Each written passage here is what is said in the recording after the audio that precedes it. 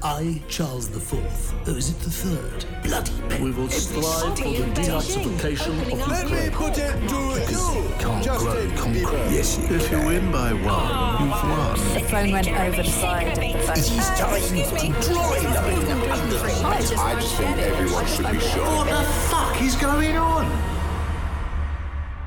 Hello, I'm Mark Steele. Welcome to my podcast where each week I ask the question, what the fuck is going on? Economics can be a complicated subject, especially when energy prices and interest rates and mortgages are all rising disastrously. And this is why we need experts who can explain how to deal with all this in simple terms that we can understand. So we're lucky that Rishi Sunak can do that. And he told us the way to cope with mortgages going up by hundreds of pounds a month is to hold your nerve. When the bank asks why you haven't paid this month, hold your nerve and then the bill will come back down again. See, the reason people can't afford things when the price goes up is they get too anxious. If you learn how to breathe deeply and find inner calm, then the interest rates go back to 2% what they were before. This is why the Dalai Lama never ever runs short of cash, does he? Because he's so full of internal peace, he gets everything for free. I bet he hasn't paid for an orange robe for years, has he? He just tunes into his chakra and then Amazon delivers a batch of them every morning. And this is how we get energy prices down as well. We ask footballers who are used to taking penalties in World Cup shootouts to pay the bills because they're used to holding their nerve. And they're so good at it that npower just says, we'll boil kettles for you all day long. And it explains Rishi Sunak's wealth. Like any multimillionaire, he didn't panic when he bought a castle, did he? He held his nerve. And that's why by the end of the week, he was getting his drawbridge refurbished at no extra cost. Now, the reason we're receiving such calm wisdom is the Conservative Party has settled down after all the excitement of the last 2 years, and now it's back to the honesty and morals that it's always been known for. Boris Johnson was put firmly in his place for being judged to have lied and cheated and broken his own laws by being allowed to insert a selection of his mates into the House of Lords. And there should be a similar process for all criminals, as an example of the tough action that will ensure dishonesty doesn't pay. If someone's convicted of armed robbery, they should be told firmly and with no right of appeal that they can nominate their dad and all their mates from the pub to be lords and ladies and wear long red gowns and be part of our actual government that passes our laws. Much of the Conservative Party insists Boris Johnson shouldn't have received any punishment at all. They make arguments such as, well, there may have been a lot of people at these illegal parties, but there were a far greater number who weren't at the parties. And so by going to the parties, the Prime Minister was doing his best to stay away from that much larger number that weren't at the parties. But the Liberal elite gives him no credit for that whatsoever. And others say that there shouldn't be a fuss about the parties at all, because why is everybody making such a fuss about the rules? Everybody breaks the rules, don't they? So when Johnson was fined, he probably said, these fixed penalty fines seem rather steep, so I've asked my friend Lord Brownlow if he can stump up the cash, as it were. Only nobody seems to be getting back to me these days, so what I've done, rather than pay it, is to hold my nerve, and that should do it.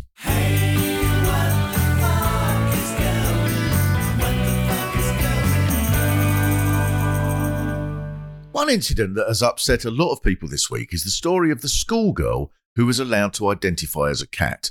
And the fact that it didn't happen doesn't make this story in any way less disturbing, especially for this woman who I heard on a phone-in show. Oh, I'm sick of it, Jeremy, sick of it. All these school children identifying as cats. I mean, where's it going to end? What if one of them identifies as a lion and eats the teacher? How's he going to mark their homework with his arms ripped off? And what about my next-door neighbour? She's got 3 kids. Well, I don't want them meowing all night, jumping over me fence and shitting in me garden. What if one of them gets stuck up a tree and they have to call the fire brigade? Who's going to be paying for that? Muggins, as usual. And it won't just be child benefit they're getting, they'll be claiming cat benefits, demanding money for balls of string to chase, expecting a litter tray allowance. What if one of them wants a suppose we'll have to pay for that on the NHS.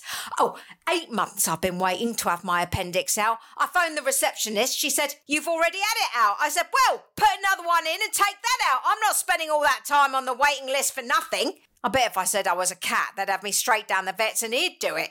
Someone said all this cat business is made up. They just do it to sell newspapers. Well, that is not what it said in the Daily Mail. Apparently, Meghan Markle identifies as an otter, so now we have to all catch fish for her or we'll go to prison. Oh, I'm sick of it, Jeremy, sick of it. What the fuck is going on? Well, it's a very, very special moment now, podcastees, because we all know that there is no possibility of sorting this world out, let alone working out what the fuck is going on without expert advice. And such an expert we have is Mr. Pete Sinclair, who acts as producer on this very, very podcast. How much more of an expert you can get than that? Now, if you were of a cynical disposition, you might say, I bet the guest that they had lined up pulled out at the last minute. I bet they thought, oh, Mick Jagger's agreed to do it. Oh, Joanna Lumley's agreed to do it. I bet that's what's happened. And they've pulled out at the last minute. But none of that is true. In fact, no, exactly. He agreed to do it. And then Mick Jagger come on and he rang me this morning. Yeah. Oh, I want to be on your part. I said, fuck Mick, fuck off. I've told you. You've got to wait your turn. Fucking hell, but we're on a tour and I might not make it tonight. And Keith's fucking demanding. So, Pete Sinclair. Hello, Mark. How you doing? What are you up to? This morning I've been making a podcast with you. Now, I want to talk about the very early stages of your career, not the entertainment. We talk about people in entertainment, but you, and we share this, were a milkman. Absolutely. Express Dairies as well. Both Express Dairies. Yeah. I think that's very impressive. I was Rickmansworth Depot. Yeah. Well, Rickmansworth was San Francisco to me. I mean, that was such anywhere as glorious as that. The other side of it didn't think anywhere that existed. But yeah, I think you were much, much better at it than me. Not that that's a high bar to cross, because I was terrible. But you actually sort of delivered the milk and took the money and everything. I had a couple of years of doing it, actually. It was quite nice. It was a countryside round. So the only problem was that the battery would run out. I mean, there was the winters where you get snowed in. You put the chains on the milk float. You probably remember that. But I did the thing that a story, and I'd forgotten, and you actually told this story once, and I thought, oh, God, yes. Yeah. And this was... It was out in the sort of Flaundon or Cheneys or something like this. And what I used to do is I used to have a sort of bit which would go around the depot, and then you'd have to go right out into the countryside to do the sticks. Oh, yeah. And there was this one old boy who lived Long Lane, it was, and he used to order 1 pint of sterilised milk, I think it was. Oh, in those big tall bottles in those days, milk, yeah. And a Hovis loaf and a tin of Ambrosia creamed rice. And it was like, okay, right, fair enough. And that was like sort of once every day. Week. No, we only delivered about twice a week. Even then, it was only every other day out there because you couldn't cover the whole round. So, but I would, once a week, he had this Ambrosia creamed rice, tin of Ambrosia creamed rice. And so what would happen is sometimes I'd go off, and as you know, you'd have to load up your groceries from the depot, you put them on the back of the van and everything like that. And you had to order stuff specially, didn't you, sometimes? Right. If someone wanted a peculiar thing. God knows what it's like now if somebody orders bloody organic lychees from fucking Cuba or something. But yeah, you had to order something specially, yeah. You had to get it in. And so I'd be driving out and I'd think, oh, shit, I've forgotten this tin of Ambrosia creamed rice. And I'd think, oh, it's 10 minutes to get back to the depot and everything like that. And I just used to think, oh, but I can't let him down. I can imagine, my creamed rice will be coming along. And so I'd sort of turn around, I'd go back to the depot, I'd go, tin of Ambrosia creamed rice and put it on the van and get there. And this carried on. And I just think, why does he only get the Ambrosia creamed rice for? Does he get a loaf of bread? Why doesn't he get the rest of his shopping? Or is this, whatever? And then one day he just said to me, he said, here, milkman, come in. So I went into his little house and he sort of went over to a cupboard and he opened it up and he said, ever look at this? And from the floor to the ceiling of this cupboard was a pile of tins of Ambrosia creamed rice, just hundreds. And he obviously had just never... He'd obviously been thinking every week, oh, bloody hell, the milkman's going to bring me tinned rice. I can't let him down and not have it. And I just, all those journeys back to the depot, I just like, oh, God, what a waste of time. But just a magnificent administrative error. I reckon the bloke probably one day, the bloke before me said, here, do you fancy, he said, we've got anything on the back of your van, mate? And he said, oh, I've got some creamed rice. And the next week, the bloke went, oh, do you like that? He said, yeah. Like, oh, bring you another tin and you get a little tiny bit of commission or whatever. And so it went on. So it went on. I mean, I suppose, would it have been possible to say, he could probably have got in the Guinness Book of Records for making the biggest bowl of Ambrosia tinned rice. He'd probably be in there now. Poor bloke, he'd probably be 123. And that's me in the Guinness Book of Records. It's actually a third the size of Lake Windermere, and it's all Ambrosia tinned rice. It was unbelievable. But yeah, it was all right. It was good days until you got bored and you'd sort of like, you'd see a note in the bottle and you think, oh yeah, you always have an extra pint every Thursday. You go, extra pint, please, milkman. And you go, how do you know? And you think, because you always fucking do it. You always have an extra pint. Why don't you just change it to 2 pints on the Thursday? I was so shit. The first Friday I did on my own, right? So you're on a Friday, as you'll know, you have to knock for the money. So that's a long day. So instead of just running up and first of all, you remember all the courses? You remember going on a course? Oh yeah. Oh bloody hell yeah.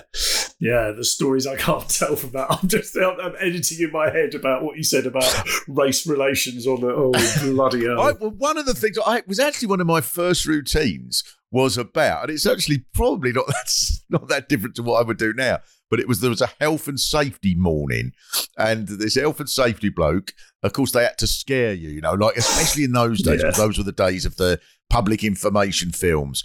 Don't walk on the ice. This is what happened.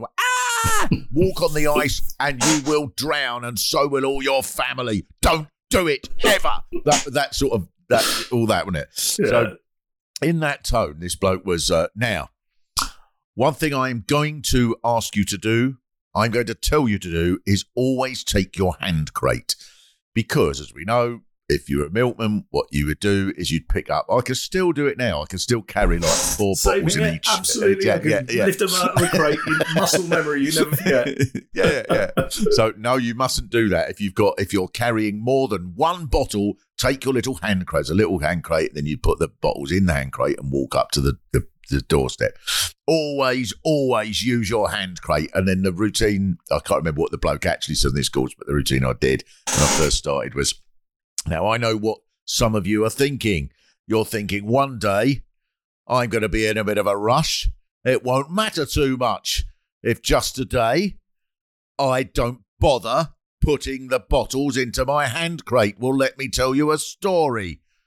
There was a man in the Faversham branch who was a milkman, and he thought one day that he'd be clever because he was in a rush, he wouldn't need his hand crate. So he took the bottles without his hand crate. And do you know what happened to him? He was eaten by a runaway leopard. Brilliant. That was one of my first little routines I ever did, thanks to being a milkman. Excellent. Now, but from milkman, I don't know what the headline writers would write. From milkman to, amongst the many thousand things that you've written on before this prestigious culmination of anyone's work, was Spitting Image. Yes. So that must be the programme that most people go, oh, what was it like working on that? Yeah, from delivering pints to delivering jokes. I think that's what I first used to say when I started out in this business. But yeah, Spitting Image. I think Have I Got News for You, to be fair as well. That's another one. And of course, Mark Steele's in Town. Very happy to have my name on the end credits of that. That's something else that people do tend to listen to. But yeah, Spitting Image. I was a massive fan. It was probably about series 5 before I sort of wrote for it. So I was already sitting at home going, oh my God, this is the best programme ever. And then because of starting off in radio, things like Weekending and stuff, those kind of programmes, which was like Spitting Image without the puppets and without the jokes and all that sort of stuff. That's what we used to say. But then we got the producer from that, went on to Spitting Image and took Someone Was With It. And so I wrote for that for several years. And it was interesting because, I mean, yeah, it is. It's really, really fondly remembered, and rightly so, because at its best, it was so new. It was so, the idea of like having the Queen Mother. I mean, even having the Queen Mother was a massive, massive. It was a news story that we're even going to have the Queen Mother. How dare they? It was a massive news story. I think that it's probably, if you're less than 50, I wonder if it's possible to quite get the sense of drama there was. Because it was on the front page of all the papers for that week that Spitting Image is daring to have a puppet of the Queen Mother. Yeah.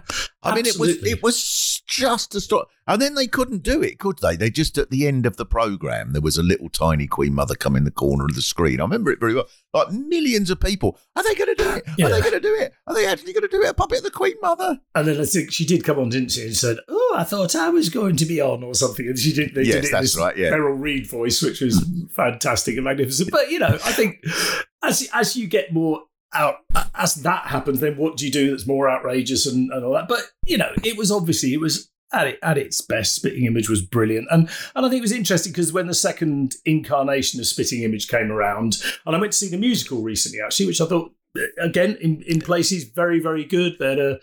Al Murray's written a lot of that. Yeah. And Matt Ford, I think is one of the writers as well. Sean Foley, is that? Anyway. Right, yeah. So, you know, but I mean, everyone loves to say, oh, it was much, much better in the old days. And in fact, when the second incarnation came and I got my free BritBox trial to kind of, so I could check it out. And I thought there's some really good sketches on it. And then there were others which weren't so good. And I kind of thought, am I right in thinking that was the same back when I wrote for it? So I actually did. I actually ordered a DVD of Series 8, which was one of the kind of series that I was kind of, you know, definitely writing for it.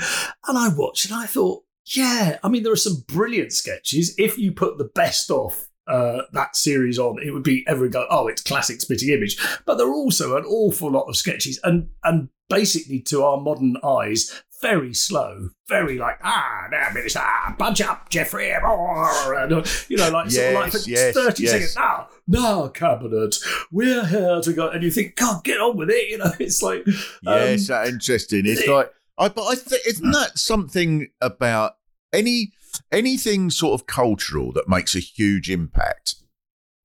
It's very difficult to explain it to people who weren't there at the time. It's like punk. I mean, if you were to listen to, I remember sort of the first time my daughter, who is a music obsessive, as we both are. So, but I remember the first time I'd sort of put the Pistols album on, and I'm not one of these people who thinks that punk was the greatest moment in music history. I think quite the opposite of that. But I was fully in with it at the time. And I think a lot of the stuff was brilliant. But as a movement, as a sort of, just as a wild expression, it was fantastic. And I think the Pistols album still stands up. And when it starts, Holidays in the Sun, and I was trying to explain to her the impact. And she was going, what, this? Because it sounds like such a sort of run-of-the-mill, decent rock song. But I go, no, but you got the record and you put this on and this was the first track. And... yeah, you knew everybody... this caused outrage. Yeah, everybody hated it. The title, Never Mind the Bollocks, the whole is like the Sex Pistols, the very idea that they existed. And, well, even before that, I mean, David Bowie's another thing where I really think people do not realise that the sort of a gender bending and all that sort of stuff of oh, is it a boy or is it a girl? My parents would say, who were Scottish, hence why I went into a Scottish accent there. But the outrage, the disgust, like how dare he come into our living rooms and be neither one thing nor the other? How dare he do these things? And you just think, no, you just look at David Bowie as Ziggy Stardust or whatever, and you go, oh well, you know. But it was shocking. Yeah. It was an absolute challenge to everything they held dear. Yeah. It was, you know. And it was. I'm slightly distracted by Elliot Still having left his keys under the settee. Elliot loses his keys probably 30 or 40 times a day. That's how he shocks and outrages you see.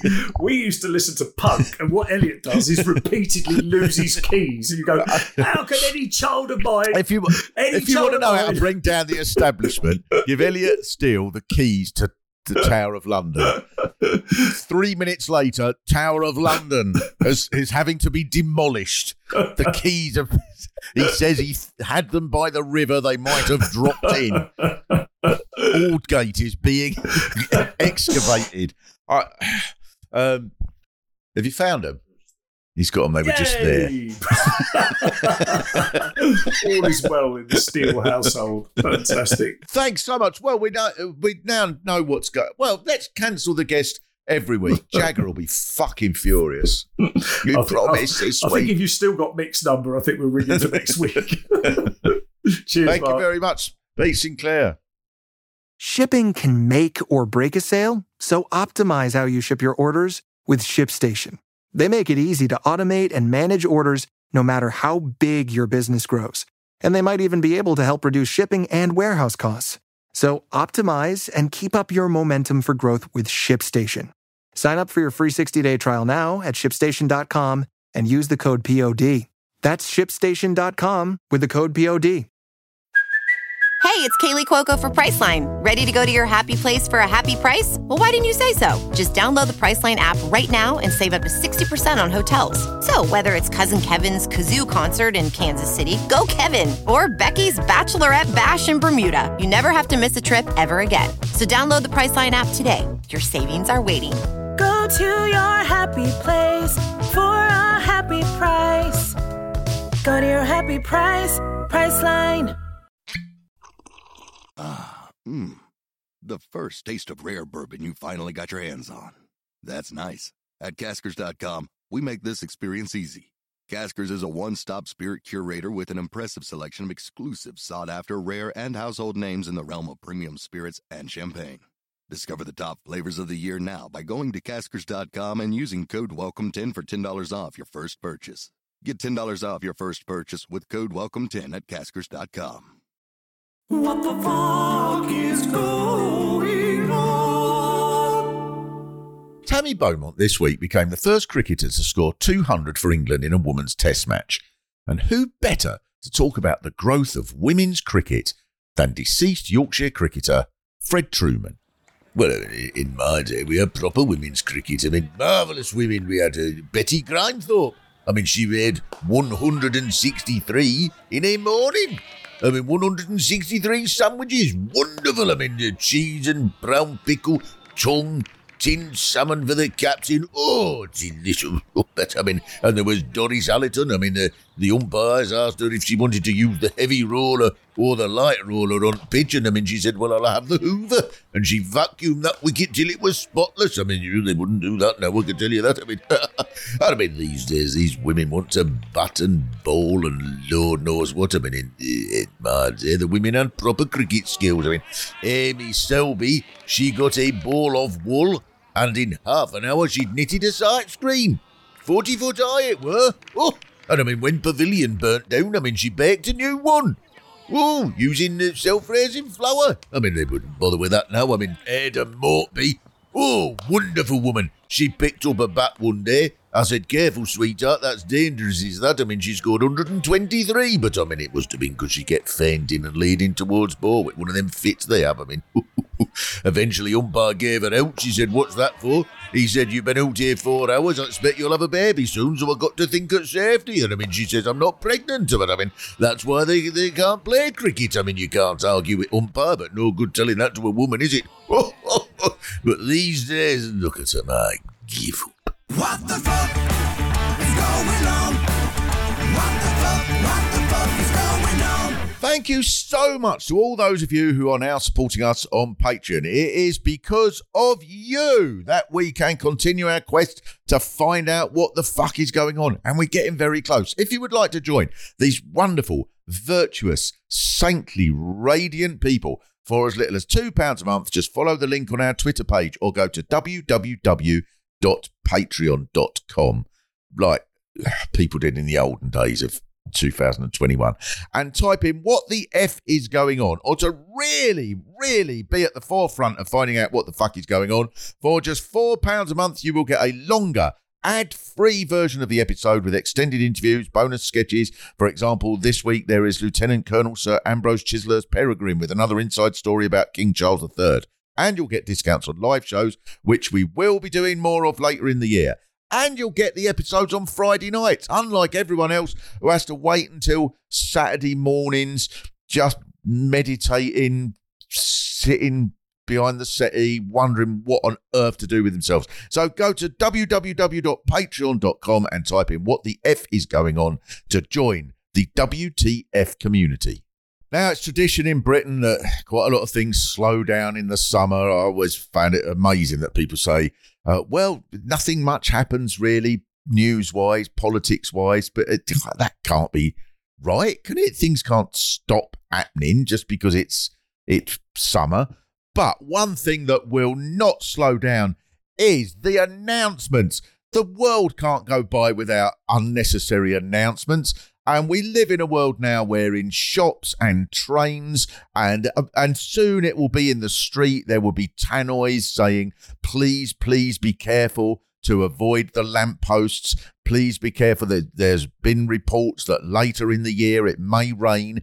If your walk takes 7 months and lasts until the winter when the rain comes, please take care to avoid the rain. Please do not bring any electric guitars with 1.5 miles long flex that you drag along the pavement and drag it into a puddle, as this could be dangerous. If you see a leaf that you've not seen before on your travels, please alert the British Unusual Leaf Authorities so that they can call the army and destroy it in a controlled explosion. But there aren't really many announcements this week on the podcast. We will be doing live shows later, and I don't know when, I'll be honest, I don't know when, but we will be doing them later in the year. But, you know, that's between now and 31st of December, isn't it? And I've got some live shows. I've got another lot of live shows coming up. There'll be, I'm going to Shrewsbury and Evesham. I don't know. If you go on Mark Steele info, there'll be Loughborough, I think. They've only just been announced, these ones. So there'll be tickets there, and you can go to those. Now, most importantly, though, people have been getting in touch with us on our Patreon account, as well as on Twitter, and they want to know what the fuck is going on with the little tiny detailed the minute eye of what the fuck is going on, that only the what the fuck is going on experts can possibly have a chance of fathoming out. Glenn Hickman, one of our Patreon supporters, says, I saw you in Telford tonight. You were amazing. Thank you very much, Glenn. But why would you use Brunel as an engineer in an example over Telford when in Telford? Right, this is because I think I broke the mic stand, and I think as I sort of, because it's a show that's full of passion and energy. It's been likened to Beyonce many times. I think I swirled the mic stand round. I think I broke it. And I think I said, I've gone and done that in an engineering place as well. Surely you've got someone like Brunel who could come up here and mend it or something, while I was saying something. Well, I was trying to think of something to say. And you're telling me off for not thinking of the right local bloody engineer. That is harsh, Glenn Hickman. That is a tough criticism. That an improvised sudden response to a completely unexpected snap in a mic stand. During that moment, I picked upon Brunel, who is the go-to engineer. If you want to just suddenly think of an engineer, Brunel. And I should have said Thomas Telford, as I was in Telford. I am so sorry. I can apologise. I can only apologise for insulting the engineering history of Telford. Paul Granger, friend of the podcast on Patreon, says, what the fuck is going on with the CEO of South East Water blaming people working from home for a hosepipe ban? It then goes on to mentioned that he's been working from home himself since COVID, and he thought he was just getting on with the job without the expense of travel. But what he's actually been doing is turning on every tap in the house and leaving them on. I no longer have cups of tea. He says, I now have buckets of tea. Yes, I mentioned this in my show, actually. There was Southern Water, who I suppose are different from South East Water, I don't know. They once sent me a bill for £1,300. It was clearly a mistake. And when I finally got through to someone, and it took weeks and weeks to do it, they said, have you been using more water than usual? And in an attempt to try and amuse myself, I said, I know I shouldn't have done. I went, I did turn the house into a dolphinarium. And it's probably now on their records.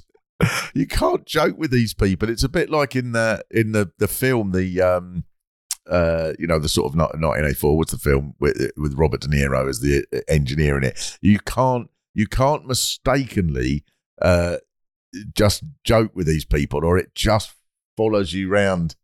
For Brazil, that's it. Yeah, it just follows you around forever. I remember when I was first earning a little bit of money as a stand-up in the sort of late 1980s, I guess, and I got into a conversation with someone at the tax office, and they said, so is stand-up your only source of income? And I said, well, yeah, of course. And they said, you don't have any other sources of income? I said, well, look, all right, if you want me to say I'm a scrap metal dealer, I can say that. And then for years, every time I submitted my income to the tax people, they sent back a load of documents saying we require all of your income and expenses for your scrap metal dealing business. And I had to spend so long trying to, and they were going, well, why would you have said that? And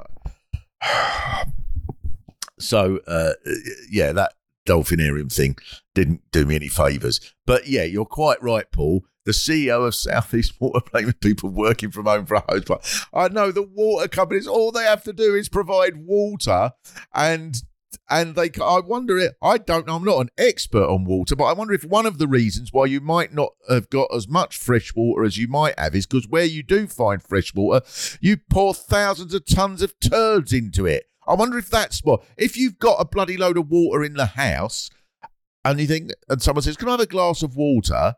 You might be struggling to go, oh, I'm not sure if you can have a glass of water. If earlier that morning you did a shit and put it in the sink and put it in all the cups. I wonder if that's something to do with it. But yeah, working from home, because people are still, you're not using any more water, are you? If you would still be somewhere, if you work from home, you're just in a different place. If you'd have gone to work, you'd have been in a different place and presumably still been using water.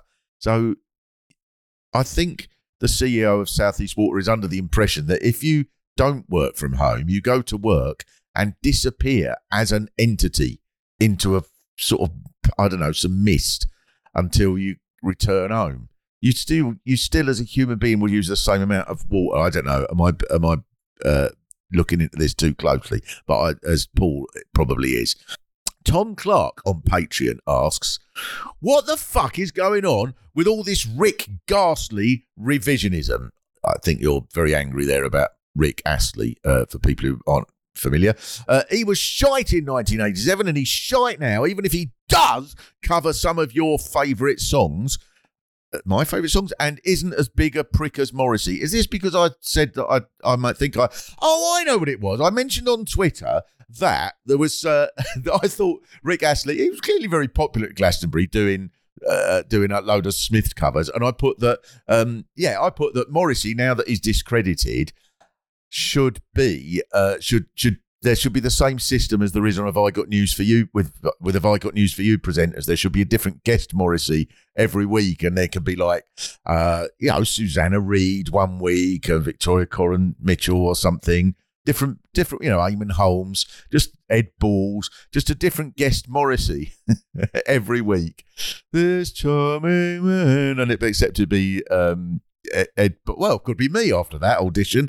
I think that'd be. But I think he did well, Rick Astley. I'm not a singer, but that's quite hard to sing them songs and convey the sort of sense of external existential grief-ridden, misanthropic, melancholic, with just a hint of fascism Morrisiness. And I think Rick Astley did that perfectly fine, and he wasn't that shit.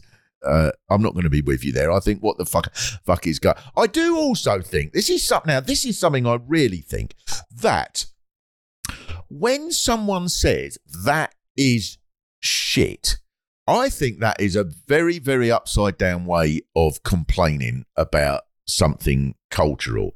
I think if you say it's not for me, I don't particularly get that, unless something is demonstrably absolutely awful. Like if I was to try and play the guitar, that would be, objectively, philosophically speaking, a worse sound than if you were to hear Axl Rose play the guitar or Brian May play the guitar.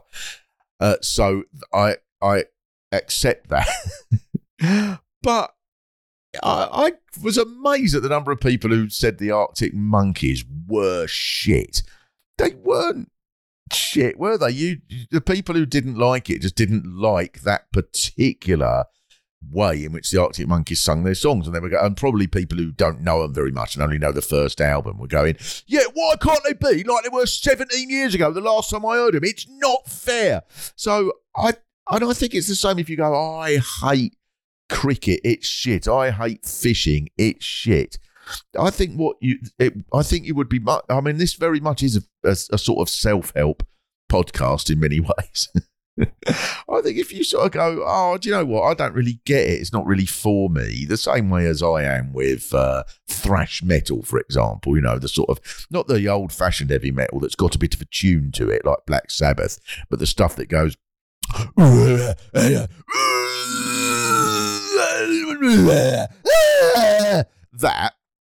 That's, I'll be honest, that's not my cup of tea. And but I think, no, I can see people like it. So that's, if they do, that's up to them. I don't think you can write off a whole genre, or indeed Rick Astley. Weren't expecting that as an answer, Tom, were you? Finally, thanks to the many people on Twitter who sent us a tweet by Steve Rosenberg, bless him, the BBC's Russia editor, who said, took a picture of a car during the short-lived coup, and on the back of the car, well, Steve Rosenberg says, the car in front of us is driving through Moscow. I couldn't have put it better myself. And there was a huge sign on the back of the car that said, what the fuck is going on? And in English, clearly, we are now a major player in the future of Russia in this podcast. I think that's quite possible that there are now hundreds of thousands of people in Moscow who listen to this podcast, and this is the closest that they can get to working out what the fuck is going on. So I think we need to be very, very careful about what we say, because I think the fate of the world's largest nation is very much in our hands. What the fuck is going on? I suppose that is a reasonable question when a mercenary who used to be Vladimir Putin's caterer and sell hot dogs leads a coup that lasts a day, during which time people all around the world are going, oh, he's going to be the new leader of Russia, when that was sort of unlikely. But what the fuck is going on is a very, very good question, and we're here to answer it. We will be, I'm sure, there will be an announcement that we will be doing a live show in Ekaterinburg very, very soon, and we won't give up after a day and a half like that fucking idiot. What the fuck is going on? Now, we all know the ritual. We have to say that it's not possible to work out what the fuck is going on without the voice of the younger generation, the generation that is nearly 27, the key generation, whatever they're called, Generation W, I don't know. And that is why we are lucky to have with us, very lucky to have with us, Mr. Elliot Steele. Hello. Very lucky to have you with us, because these days you are in various different bits of the world. Yeah, I'm always travelling around. Where have you just come back from? Benidorm. Right. You're like, what are you like? Barack Obama? I don't know. Does he go around the world? I don't know if he's ever been to Benidorm. I bet he has. I don't think Barack Obama has ever been to Benidorm. What would he say if he went to Benidorm? I think it'd be like, this is the most racist bit of the world I have ever been to. But can we change it? No, he would immediately No, we can't. You just want to do a Barack Obama. You just want to do a Barack Obama. Yeah, this isn't even another to do pub with Sky Sports. This isn't even to do with anything Benidorm related. All right, then pick someone else then who travels about a lot. What, that you can do an impression of? No, I can't. You know, anyone. What and who did Michael Palin. Michael Palin. Yeah, you're like Michael Palin. Of course you are. Yeah, that's much better. Yeah. Yeah, Benidorm. So what happens there then? Is it as exciting as Las Vegas? It's kind of just like, it's basically like, you see how like when Chinese people move somewhere, there's a Chinatown or like Little Italy or something like. It's just like Little Britain in Spain. Right. That's all it is. It's just Britain in Spain. So you go to get food somewhere and it's like egg and chips, or, you know, you really realize how bad British cuisine is when you're in another country representing the cuisine. And it's just basically a thing with chips. That's what we kind of do. We just don't really have anything. It's like, oh yeah, a hot dog with chips. But presumably, though, it's old Britain, because New Britain obviously is fantastic food because you can get anything in London. So that wouldn't be the but food. It's not the. I'll be completely honest with you. It's not the metropolitan elite going out there. All right. It's not. It's if you were to watch the World Cup out there, the knee would be booed. That is what would happen. Right. It's that kind of place, and I was really upset with how well I fitted in. It's weird because you go into like one bar and it'll be €2.50 for a pint. Yeah, which is pretty good. Yeah. And then you'll go into another and it'll be €7 a pint. Like no one knows what the economy of anything is, which makes it quite exciting when you go to get around and you're like, this round could financially cripple me, or like I'm going to get so much change from this tenner. Like it's quite exciting. That's marvellous that's what you get from a holiday. The wonderful thing about travel, you know, when sort of philosophers, when sort of, I don't know, Samuel Pepys or whoever, when they talked about the wonders of travel, when sort of 19th century writers, there is nothing greater to broaden the mind than to travel and see the cultures of other people. That's what they meant. Some people thought they meant it's wonderful to see the pyramids, or it's extraordinary to experience the culture of Africa. But what they meant is, I go one place is £2, another place £7. Fucking hell, well worth going out there.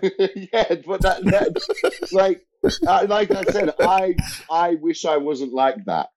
I really wish I would love to break the shackles of whatever bit of working class you and mum have given me. But I would love to be the kind of person who goes away somewhere and enjoys the architecture and the culture and the people. But it was great. I didn't have to speak Spanish once. There was no. The beers were cheap. It was, and look, I don't like that I'm like that. I went to Gibraltar and I thought it wasn't like that. I think, strangely, because I did one of the in-town shows in Gibraltar, and I thought that it looks like that, but it actually isn't like that. It's actually much more Spanish and friendly towards Spanish than that, but it looks like it. So there's all Sky Sports on everywhere and everything with chips and so on. And I felt, how did the joke go? Because everything, the pubs will go British football in here and British beer sold here. And I had a joke go, you expect to see a chemist saying, we sell British anusol. You don't want nothing Spanish going up there. And and but in fact, they were actually really, it is much more cultured place than the image, I think. But Benidorm is exactly like the image, is it? Yeah, it's exactly like it. You are just it's what Britain would be like if we were a sunny, hot climate country. It's what it would be. And it's just very. And there was like, so one of the things the stag, like, he had all these like dares he had to do, and one of them was he had to kiss one of the other lads for 10 seconds. And he did it, and the table of blokes behind us were visibly furious, like really angry at the Bulldog pub in Benidorm.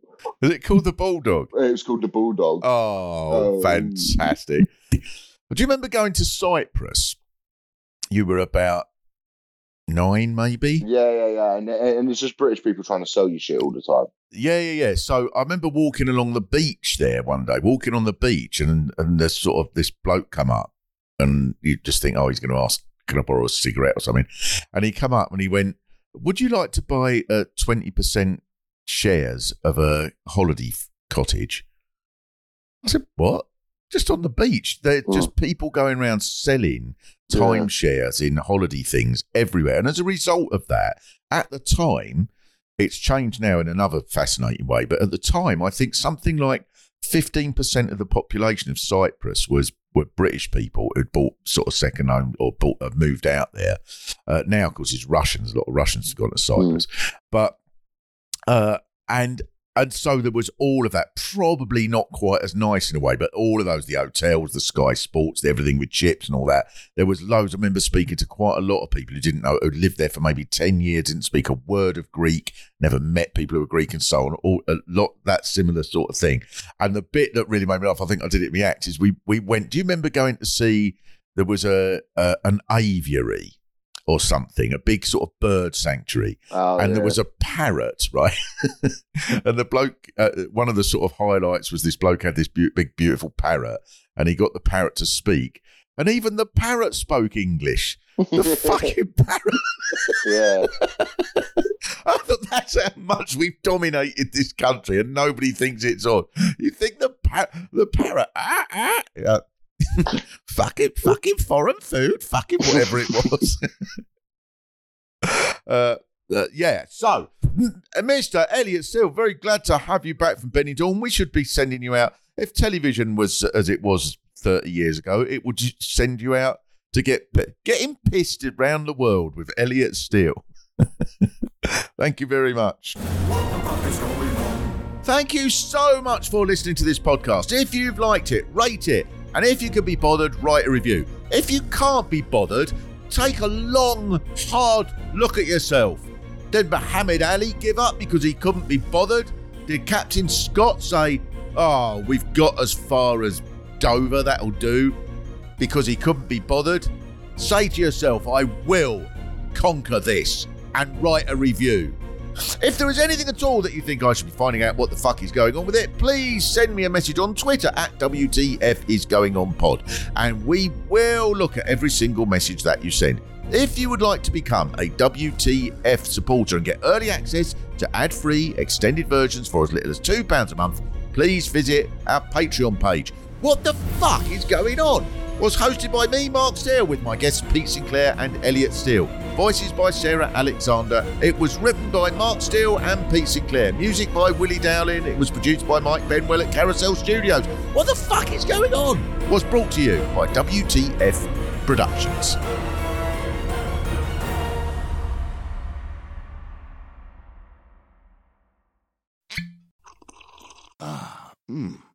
The first taste of rare bourbon you finally got your hands on.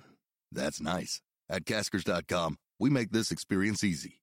Caskers is a one-stop spirit curator with an impressive selection of exclusive, sought-after, rare, and household names in the realm of premium spirits and champagne. Discover the top flavors of the year now by going to Caskers.com and using code WELCOME10 for $10 off your first purchase. Get $10 off your first purchase with code WELCOME10 at Caskers.com.